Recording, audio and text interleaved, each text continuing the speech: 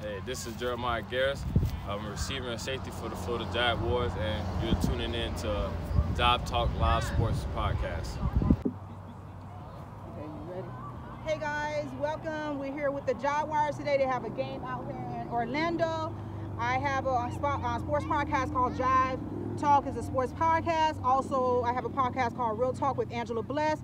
And you can catch that on Tuesdays and Thursday at 7 p.m. Eastern Time. And we're going to introduce our guest for Jive Talk Sports Podcast today. What's your name? My name is Garris. Where were you born and raised at? I was born in Bradenton, Florida, but I was raised in Wamama, Florida.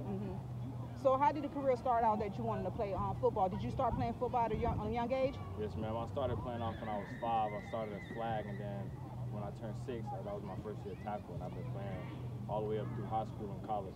So does anyone in your family plays football, any type of sports? My uncle was the one who really inspired me to play football.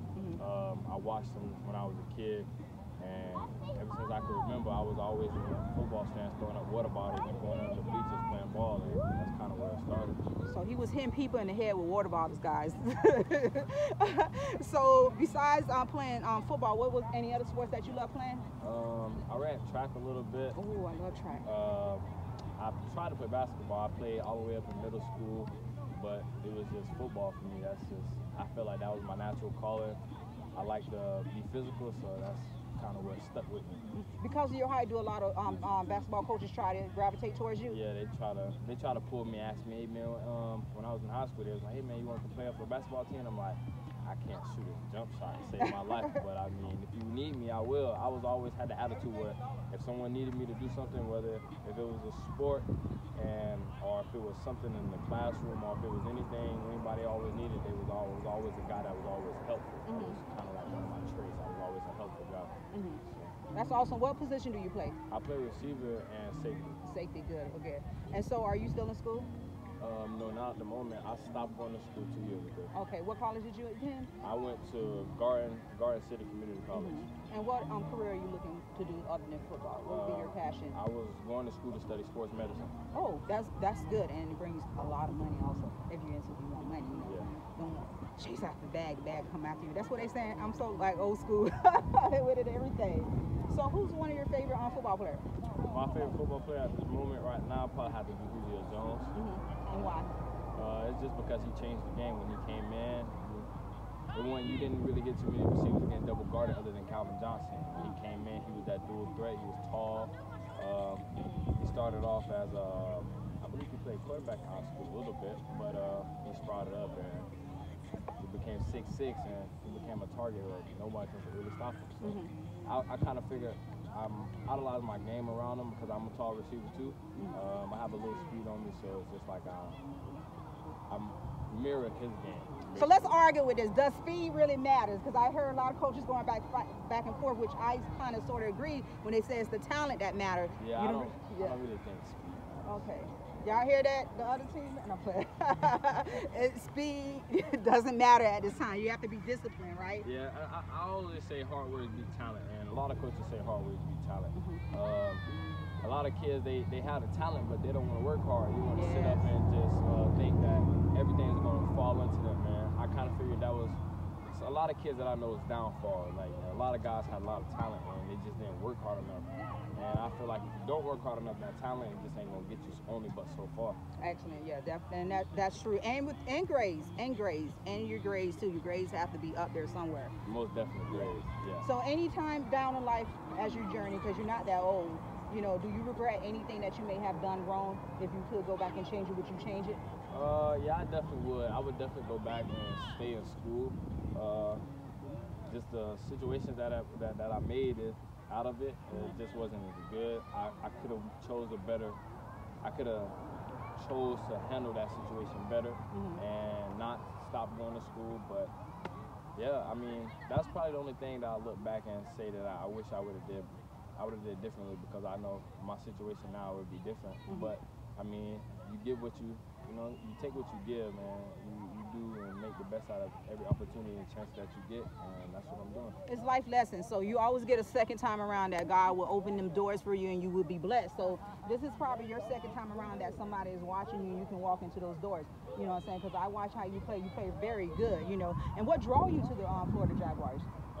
Actually, Coach Benita, she actually reached out to me, and she knew I played football, and she knew that I stopped playing recently, and she reached out to me. She said, "This is an opportunity." She didn't really beat me across the head with it, but she was just like, this opportunity, I'll give you some time to think about it. And I actually went home, and I maybe sat on that idea for like 3-4 days, and I was just told myself like, yeah, I need to. This is what I want to do. I missed the game, and I feel like I still have a lot that I could do with it, and I just didn't want to give up that easy, so I came back. Okay, awesome. And I probably asked you that, but I always ask everyone about their testimony part. Is like whatever you went through in life that got you to a better place you are at now. Anytime that you want to give up on life, anytime that you was like, what's the use? And if so, how did you overcome it? How did you get out of that? Well, my thing was, I just really put myself in a state where it's like, either you're going to do this now, or you're going to sit back and be one of those guys that you hear, or one of those coaches that tell all those kids, man, I wish I would have did this, I wish I would have did that. And I didn't want to be one of those guys. My coach always told me, he said, don't be one of those what-if guys. And I never understood what that meant until I actually had to go through something. And my grandma always told me, you never know what you gonna get in life. You don't. I forgot how she said it. It was a saying or something. You don't go through something or something. But she was just basically telling me there's a lot of ups and downs in life, and you can't let that stop you from really taking off focus of what you really want to go after in life, because a lot of people do that, and they end up in more unfortunate situations. And I just told myself that, especially being where I'm from, it's a bad city. It's a lot of things going on.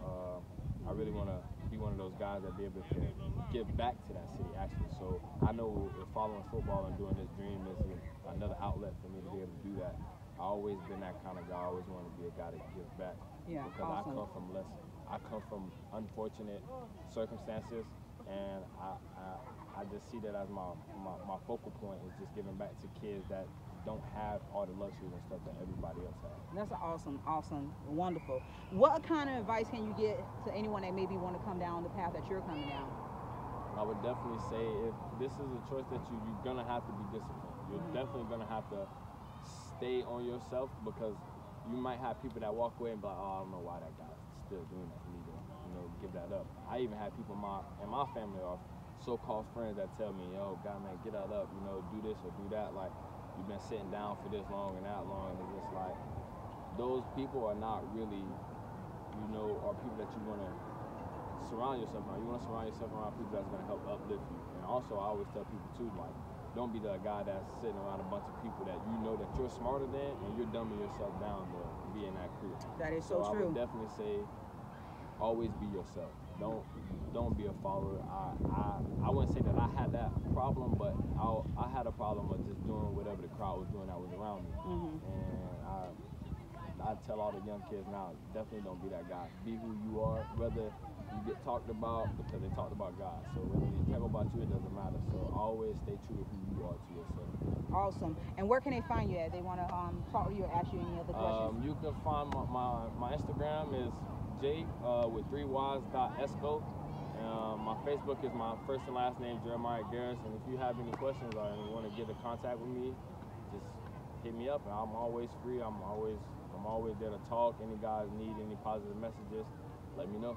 And any recruiters that's watching this, you guys contact him. He's very good. Okay. That's it.